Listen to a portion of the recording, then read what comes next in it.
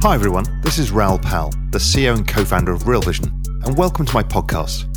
Every week, I'm lucky enough to speak to tons of smart and innovative people in the financial game. I get so much insight from these conversations, and that's why I wanted to start this podcast, so I can share that knowledge with you. I hope you learn from the discussions, and you can always find more in-depth content at realvision.com. Enjoy the show. Pomp, my friend, good to see you. Good to see you as well. Thanks for having me. Not at all.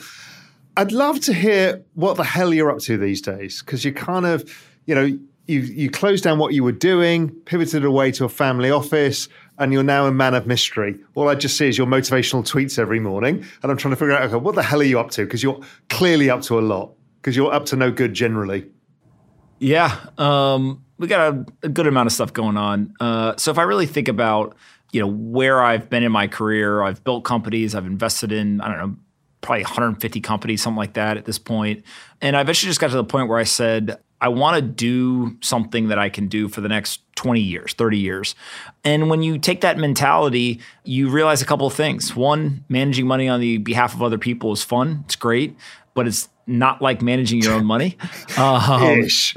And, look, it's I feel incredibly fortunate, right? When you first start out, you basically need everyone else's money because that's how you get started. At some point, you just say, look, even if my own money is less than what I could raise, there's certain advantages that it provides. And also it gives you the ability to take certain risks that you may not be as comfortable with other people's money. And it also saves you a lot of time. One of the things that I joke with folks is I get a lot less phone calls now from LPs who are trying to learn, et cetera. I enjoy teaching, but at the same time, sometimes you just want to do investing. So really, the way that we think about the family office is there's two sides to it. One is investing, and then one is building companies. And so we've built a couple of different companies. Some we're talking about publicly, some not yet. But the idea is just how do you build something that is you, and you keep that 20, 30-year time frame. You'll make a bunch of mistakes. You'll learn as you go. But so far, I'm having fun and enjoying it, which is probably the most important part. Is the media business part of this now? So you're thinking of it like of a holding company and the media. And what are you doing with the media business? Because I'd love to hear, because you teamed up with your brothers now. How's that all going? Yeah, I mean, look, I think that content in some way is you have to do it if you want to operate in kind of the digital world. We've been very fortunate that we had a long time horizon. There was no urgency when I started a lot of the content. And I think that's probably one of the key things that I've learned over time is when you raise money and you do all this stuff like, hey, let's go. Where's the monthly update? What's going on here? And that's great for some businesses. Like go as fast as possible is a really, really successful strategy for certain types. But it's also a really bad strategy for other types of businesses. And so, I tend to think that the way that we built the content business, we wouldn't have been successful if it had been, go raise a ton of money right out of the gate, go hire 50 people and go. And so that business today has a bunch of different properties in there. And we think of some of it as just like very self-fulfilling of like the podcast I get to just learn. And it's amazing. I get conversations with people. Yeah, it's the best job in the world, right? Just sitting down and doing this. It's funny to talk to you about it because I'm sure you feel the same way where it's a privilege. It's a privilege. Yeah. Well, there's people who look. I think I'm pretty self-aware about it. There's people who I probably would have a much harder time talking with in terms of getting a meeting with them or learning from them if it wasn't under the guise of, hey, if you come and you talk with me, then I'm going to publish it to all these people, and you'll get some value out of it as well. So I don't take that lightly. But also through conversations with a lot of people, if you think of the mainstream coverage of this kind of whole new world, I think there's an opportunity to do it from a more native perspective. And so it's less of, interviews one-on-one with people that you would expect in a podcast or maybe something that you guys would do. And it's more kind of news-based, and it's driving at ultimately what is the product that people want today. And if you really think about many of the cable networks, they're closed systems. They think of Bitcoin or cryptocurrencies is a very small part of their coverage. And the people who are talking about it probably don't really understand that much about it. right? There's exceptions, but just naturally they got a lot of stuff going on. You know, what's going on in the oil market, what's going on in the bond market, and what's that crypto thing. And so we think that there's an opportunity to just invert all that. Like go to the open network, go ahead and have folks who understand it. And then on top of that, can you do this for an international audience? And so one of the things about crypto that's very unique is it is a very, very international market compared to finance. Globally, right? Yeah. And so, you know, look, I'm having fun doing it. We'll kind of see where it goes. But being in the driver's seat and not having to go at a certain speed or be forced to hire people or whatever allows us to really experiment with a ton of different things. And some of it will work, some of it won't. But at the end of the day, you know, as comes with when it's your own money, you get the benefit, but also you take the risk. And, you know, there's definitely been some things I've, you know, experimented with. And I'm like, man, that was a real fast way to burn some money. But, but you know, it's all part of the game and it's fun that way. I've never seen the ground change so fast as in this space, right? You think for a short period of time, you think, right, I understand what's going on. And then like 3 weeks later, you're like, I'm so far behind. I don't know what the hell's going on. Everybody's moving ahead without me. How do you deal with that? Because it's really hard. Yeah, well, so part of giving all the outside capital back that was uninvested meant that I don't have to worry about that anymore, right? I intellectually, it's interesting, right? So you can't stop it. So that's basically what I do is I don't worry anymore about like, oh my God, I have to find every deal because, you know, the opportunity cost means that if I don't get in that deal, I may not be able to raise money in the future. You know, all the things that go into kind of a fund manager and their constant pursuit of like, I have to have the single best returns because it's a competition, you know, for the next fundraising cycle. Now I just go where my intellectual curiosity takes me. And what's unique about it is I used to deploy capital at a very, very fast pace. And the idea was, you know, small checks and then double and triple down on the best opportunities, and you build a heavily concentrated portfolio. But it's done by really wide open, you know, kind of top of funnel, and then over time you concentrate. Now, I don't know. I've gone, you know, 3-4 weeks no investing. Why? I didn't see anything that I personally was interested in. And somebody told me this. I don't want to use their name because I'm not sure they'd be comfortable with it. But they said to me, I only make investments in people that I'm really excited to talk to again. And I thought that was such a simple framework of just like, if you get really excited, whether it's you're learning or you're watching somebody or you want to support somebody, whatever, those are the things now that's when I invest. And so when you use that as your framework, you may go a long time without finding something that you want to invest in. And then you may find 10 things in a week that you want to invest in. And so what it naturally does is it leads into this other theme that I think is happening, which is if you were in crypto broadly, maybe 2018, 2019 or earlier, you could be a generalist across all sectors. Sure. And you didn't need to be specialized in NFTs or in DeFi or in liquidity pools or in Bitcoin or whatever. Now it's growing at such a rapid pace and it's becoming so fragmented that the quote unquote industry is now like 10 different sub-industries. And so you see the funds doing this. They now have a DeFi lead. They have a, you know, NFT lead, whatever. And I think as an individual, naturally people are going to have to kind of focus or concentrate. Where are you going to spend your mental energy? Because if you try to do, you know, 1% of everything, you're going to be really bad at all of it. And I think that, you know, that's natural. That happens in every market. But again, this idea of we went from season 2, now we're in season 3. Well, now generalists aren't going to be as successful as they were before. Yeah, and that's why I started the fund of funds, because I can then allocate amongst different hedge funds who have different experiences. Correct. So that guy does market neutral, that guy does DeFi, that guy does arbitrage, because it's too complicated for any of us to deal with anymore. I know what my focus is. You know, my focus is more on the kind of Web3, social tokens, NFT side of stuff, but that's just my focus. Other people are, as you said, deep into DeFi, talking language I don't even understand, you know. And that's it's amazing. If you went and you looked at some of the best innovations and or returning assets over the last, 5 years, right? Let's use 2 examples. So if we use AMMs as one example, I recently had Tom Farley on the podcast, who is the incoming CEO of Bullish, but was previously the president of the New York Stock Exchange. And what he talked about was you and I are on that interview together on Bloomberg. Yeah, exactly. So we did the Bloomberg thing as well. But what we were talking about was this whole idea of he actually launched, I think it was a coffee contract or something, right? It's like some kind of esoteric instrument. And the biggest problem was whoever was going to be the first one to make a market there was going to lose a bunch of money. And you had to lose the money to then get liquidity to then make money. And that was a really hard sell to a lot of folks.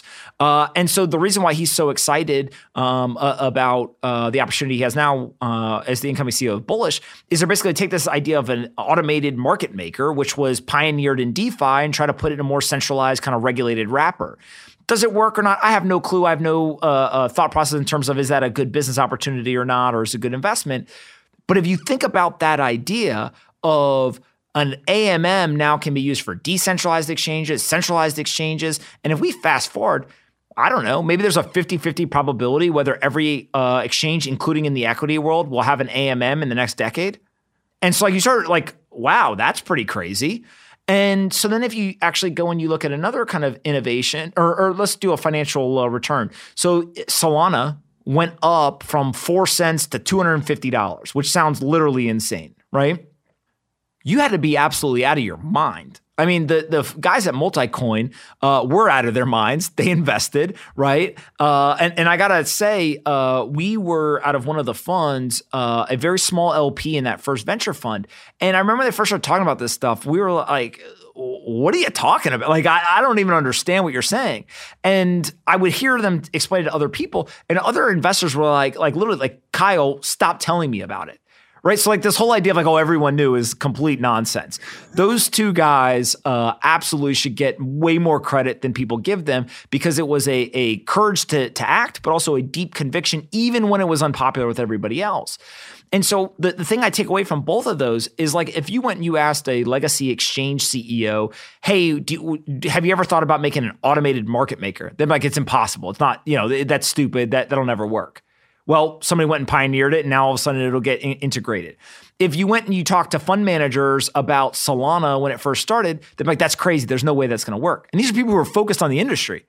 So now what I think, which has always been true in venture, but in crypto is on steroids, is you have to look for the things that have nearly 0% probability of working because that's where all the asymmetry is. My best example of this that I think has shocked everybody, and I haven't checked the maths, but I think they're right, is Bored Ape Yacht Club holders who bought it on the initial mint made more money out of that in the shortest period of time than any other asset ever.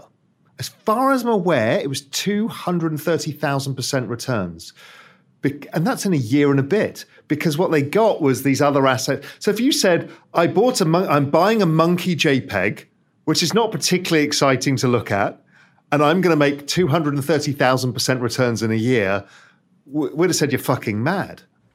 Yeah, and this is a really interesting part of the analysis, right? So I always I think of Bitcoin as the reserve asset for the internet. I think of the Bitcoin community as sitting kind of on a pedestal in the sense of there are many, many people in the Bitcoin community who are not interested in the economic gain. Now, they understand that they will make economic gain, right, by holding Bitcoin, but they are not trying to optimize how do I make as much money as I humanly possibly can.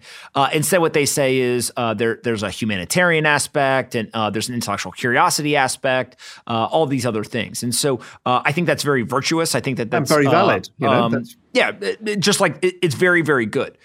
I think there's a whole bunch of other people who say like, that's amazing, but I don't belong to that church, right? I belong to the church of like capitalism and I just want to make as much money as possible. Neither one is right or wrong, right? It's just you're optimizing for two different things. It's obvious to see where they're going to disagree on certain issues based on what they're optimizing for, but also I think that you can respect the other side and understand what they're doing. And so if you look at this capitalism kind of pursuit of just how do I make as much money as possible, it actually has been do completely insane things that no one thought would work, like buy the monkey picture, right? And part of that is you were essentially, again, it wasn't you're investing in a company. you were investing in a community or like this thing that no one really understood. I don't think anyone was like, oh, I'm going to invest in this asset and then there's going to be airdrops and this and that. And like nobody thought that stuff. And if they tell you that, they're lying, right? But what I think ends up happening is crypto ends up being a buy now, learn later market. And that absolutely turns off 99.9% of people who hear that. They're like, that sounds like gambling. But I think that sounds like VC investing, early stage.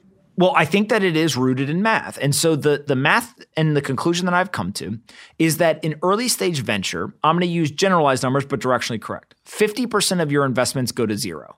25% you get some of up to 1x your money back.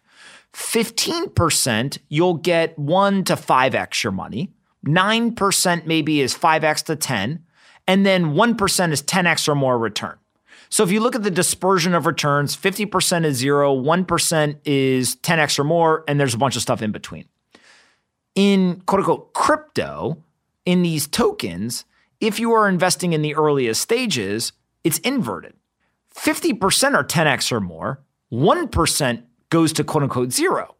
But there is no such thing as bankruptcy and running out of money and all this stuff because they have a treasury. And the other thing that happens is in venture, if you invest in the seed round of a business, everything looks great for the first 6 months, right? They're hiring people, they're doing product development, they're doing customer development, et cetera. The first cohort of failures in the startup world, they run out of money in 12 to 18 months and they kind of fail. If you unlock the second round of capital, you now may succeed or you may have attrition at the 36-month mark, right? And you kind of continue this, and after each round of funding, some people fall off and only the best companies make it to kind of the promised land. Well, in crypto, what these founders are doing is they're just taking the thing, quote unquote, public in the first 6 months. And so they raised money and then it's liquid and it completely changes the capital markets and the return profiles, et cetera. And so when you think about that, there is a different risk return profile in this kind of super asymmetric, low attrition market compared to even traditional venture, which is obviously compared to like small businesses or anything there. And so in some way, the investors who are built to do well in venture are actually not necessarily as well built to do well in crypto. And so when you look at the best investors in the crypto ecosystem so far, they got a way different approach than the traditional venture capitalists do. And so naturally what I think will happen is some venture capitalists will understand this and they'll kind of transition their style and strategy. But I don't think you're going to see that many people go backwards. I don't actually think you're going to see that many crypto investors then become like traditional venture capitalists. Let me go invest in equity. And so that's like a really interesting thing because what you basically do is you have a one-way door to more and more early stage investing in this ecosystem. And if there's capital and kind of low-hanging fruit or kind of white space for people to go after, I think that we're just at the precipice of this like massive explosion of innovation and experimentation. Yeah, because that's what it drives, right? It allows you to innovate at scale, experiment, fail fast, move on in a way that the traditional VC model, because you're always dying a death until you get your next capital, because it takes that while before you survive or die, the S-curve moment. But the S-curve moment is over from the beginning in this. VCs who've gotten a bad name in kind of the crypto land, sometimes rightfully so, sometimes probably they get blamed for stuff that they shouldn't, go back to this idea of let's change the nomenclature. They're not venture capitalists, they're risk capital. And if you want to start something, historically, you couldn't go to the local bank and get a loan to start a super, risky technology company. You couldn't go to your friends or your parents or your classmates or anybody. They were like, this is insane. There's no probability of this working. Like, don't even try it. But there was this special group of people who had risk capital who they said, what's the craziest idea you have and I'll give you money. And so that actually was a key ingredient, not the only ingredient, but a key ingredient to the explosion of the technology industry was the fact that people were willing to risk that capital. Now, what we have is we have the democratization of that in a very unique way, right? Bitcoin, for example, raised no venture capital money, has no CEO, no marketing department, no any of this stuff. It was funded by, quote unquote, the crowd. There are developers who get grants. There are miners who go and they build their own businesses. There are holders. There are node operators. There's all these kind of market participants that make Bitcoin successful. But there was no venture capital. And that's a very, very unique new thing that doesn't mean everything will be like that. But it also means that now there are multiple opportunities or options in capital markets for people who want to participate in this industry. And I think that's a net positive. Like, I think the more opportunity there is for capital, the more experimentation that happens, which leads to more innovation. I think this is a really big idea. And I don't think we yet understand what this means, right? Yeah. We've completely changed. At what point in the risk cycle do we take risk? Who can take that risk? How much risk you can take? Because you don't have to be, the minimum investment size. You can put $5 in. It doesn't really matter. As soon as it's liquid, it becomes public and tradable and more liquid earlier on. I mean, I think it's game changing in ways I haven't even thought about. I think you're onto something really, really important here. That it's literally changing the face of risk taking.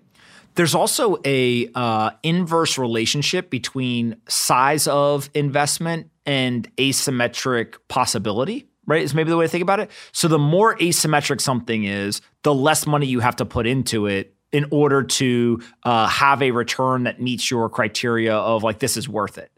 And what that means is in kind of the Bitcoin crypto ecosystem, there's so much asymmetry that actually people can write smaller checks and then make many, many more of them. So in some way, you get more funding for various ideas. Everyone puts smaller checks, and then the asymmetry makes up for those smaller checks, which is what you've seen in many of these opportunities where they're, anytime you have thousands of X in gain in something, you didn't have to put a lot of money to work to be able to get a big return. And so I think that is, again, to your point, I don't think we fully understand this yet, but the same way that venture capital led to this like Cambrian explosion of technology startups and kind of the world ran and said, oh my God, technology can solve so many of our problems. I think we're at the start. We haven't really fully realized this yet. But when you start to really crank up how much experimentation can be done globally, because you also have expanded the pie of who can participate, I think that it's just a net positive for the world. Now, along the way, there's going to be bad actors, there's going to be scams, there's going to be like all the risk, right? Like there's tons and tons of risk. But it goes back to the idea of this is risk capital. I don't think there's many people who, I don't know, take NFTs, right? Forget decentralized, centralized, a good one, a bad one, whatever. If you buy 10 NFTs and you think all of them are going up 100x, you're a moron, right? But if you say to yourself, hey, I'm going to buy 10 of them and I think maybe 2 will end up working and 8 will go to 0 and they're going to be completely worthless, then like you sound just like a venture capitalist sounds. I'm going to build a portfolio of assets. Some will work, some won't, like whatever. And so I think that we just got to be real careful of people who are preaching that everything's going to work. We need that healthy skepticism, but also understand that the economic incentive is buy now, learn later because of asymmetry. As that asymmetry gets arbitraged away and commoditized, that will change. And then you will get to a point where there's no longer buy now, learn later. Now it's, what is the equivalent of the discounted cash flow? And how should we think about valuations and price relative to value? And then you'll get a whole explosion of, the quote unquote value investor and, all that stuff.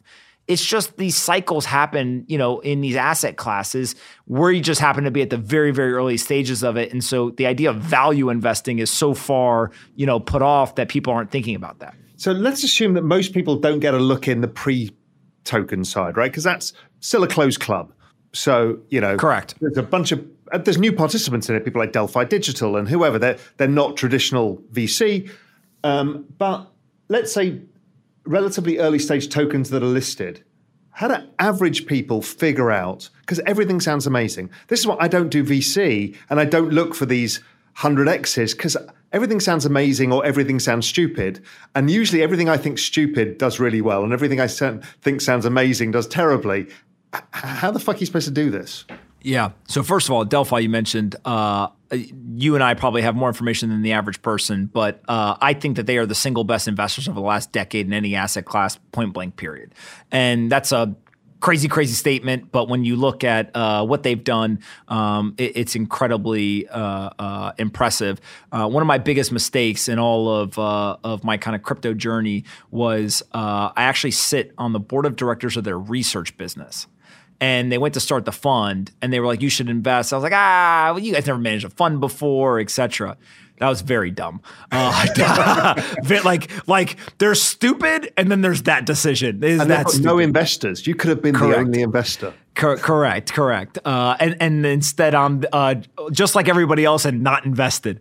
But which they'll appreciate that I now recognize how stupid I was. But in terms of really kind of thinking through the average person, like they shouldn't invest in any of this stuff. Like, I think that's the takeaway, is actually what you should do is you should like go learn about Bitcoin and just dollar cost average into a hard asset, maybe rather than buy real estate or Let's bonds. assume that the audience watching this are relatively sophisticated. Correct. They got their heads around the asset, because I struggle with this as well. It's like, it's really difficult to know, because I really would love to do some earlier stage stuff, but I just don't know how to get to grips with it.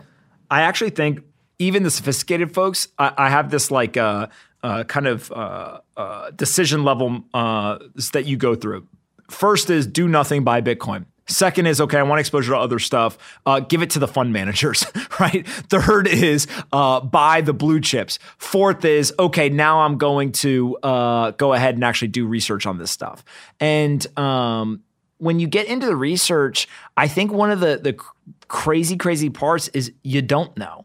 And your point struck me earlier, as you said, the things that sound really stupid are probably the better bets. Go back to the things that are going to have the most value in this are native to the technology. So 2 examples are Uber with iPhones. Uber was not possible for the iPhone because most phones didn't have GPS. The second that the iPhone became a well-adopted piece of technology, now you could have the driver and the rider with GPS on them, and you could have them meet when they actually hit a button. That's a big deal, right? And so the idea of Uber became possible when the native adoption of iPhones was obvious. If you go back to the internet age, there's lots of newspapers that were like, oh my God, the internet got created. This is amazing. Let's PDF our newspaper, put it on in a static website, and anyone in the world could read it. And like, sure, maybe that had some value, but that missed like 90% of the value. There wasn't dynamic headlines, social media distribution, CMSs, multimedia content, all the things that ended up making kind of content on the internet valuable.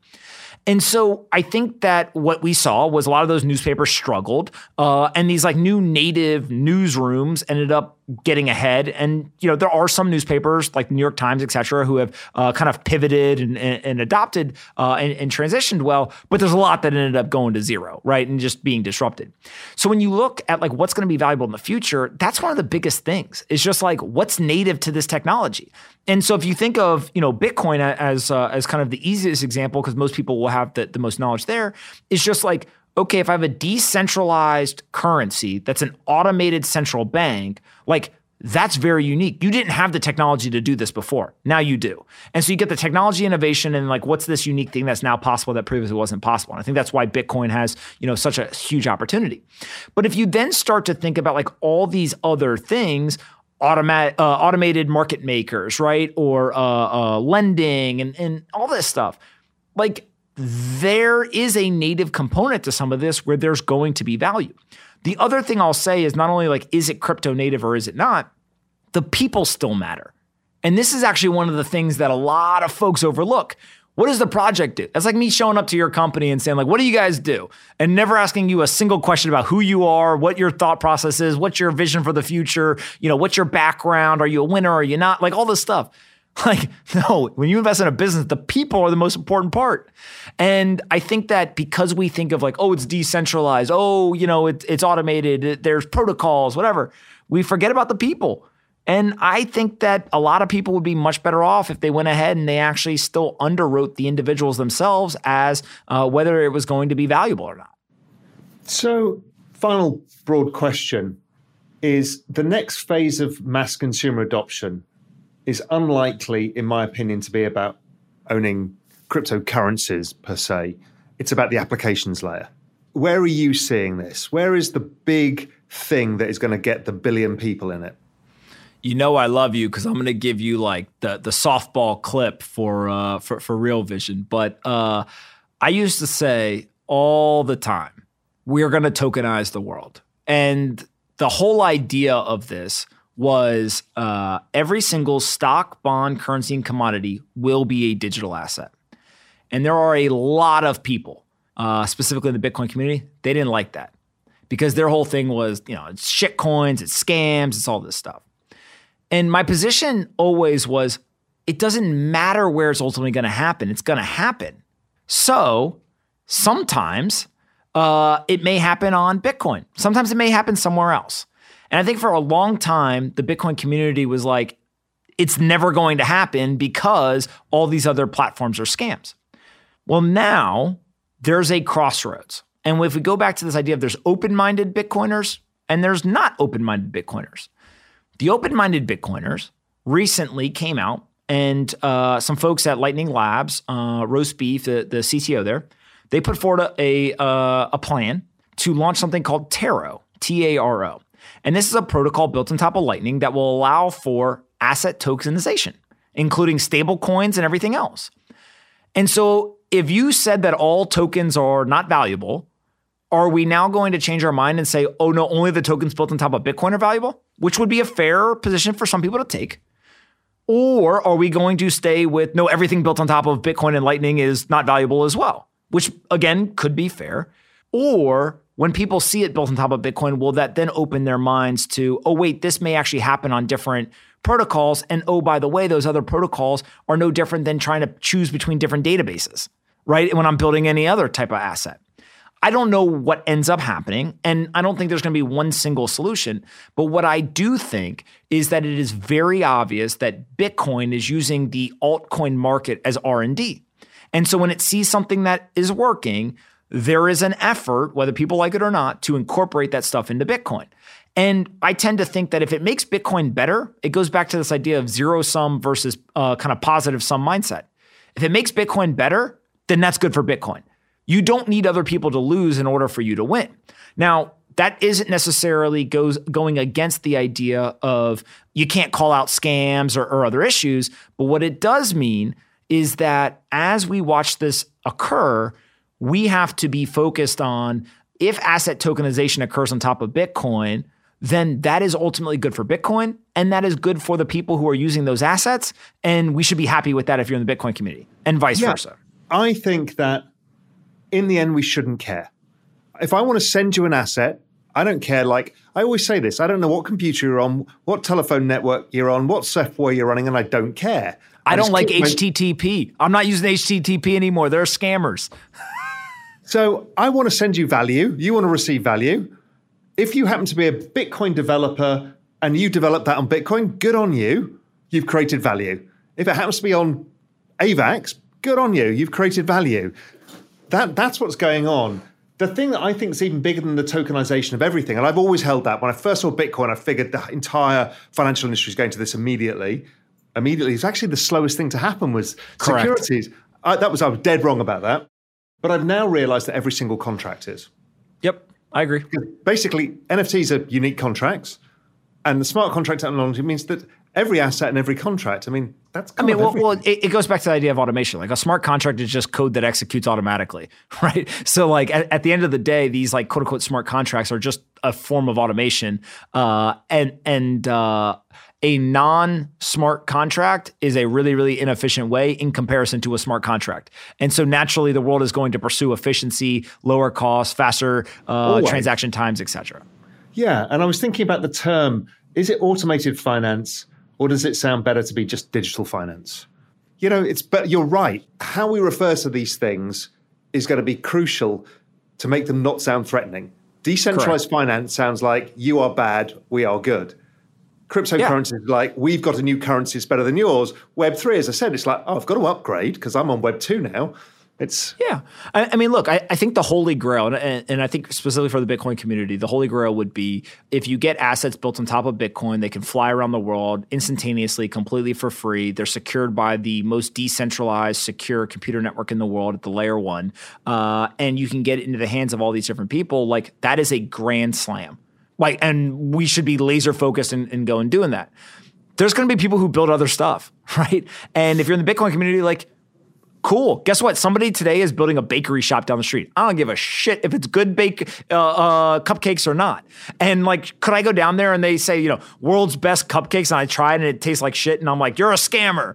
Like, no. And so I just tend to think that like the world is a positive sum. It's abundant. You can have this open mind. Don't be rigid. The world is kind of shifting underneath us. Constantly reevaluate your perspective. And if you do those things, it does not guarantee you that you will be successful, but it will damn well increase your probabilities of ending up and accomplishing your goals. And that's ultimately what people are doing. They just want to, how do I get a couple more percentage points of probability that I'm right rather than wrong? And you're doing all right if you can accomplish that. There endeth the Pomp lesson. Brilliant, my friend. Loved it. Fantastic conversation as ever. You opened my mind on a whole bunch of stuff I hadn't even thought about. I need to digest some of this as well. Awesome. Thank you so much for having me. I enjoyed it. We'll definitely do it again. Yeah, absolutely. Take care, my friend.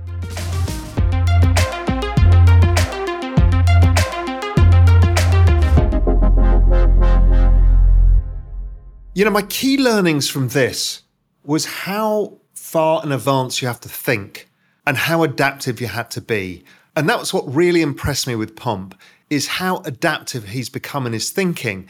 His brain is very fluid in looking at the possible opportunities here. And I just thought it was really amazing. I think there's so many big impacts of what we talked about.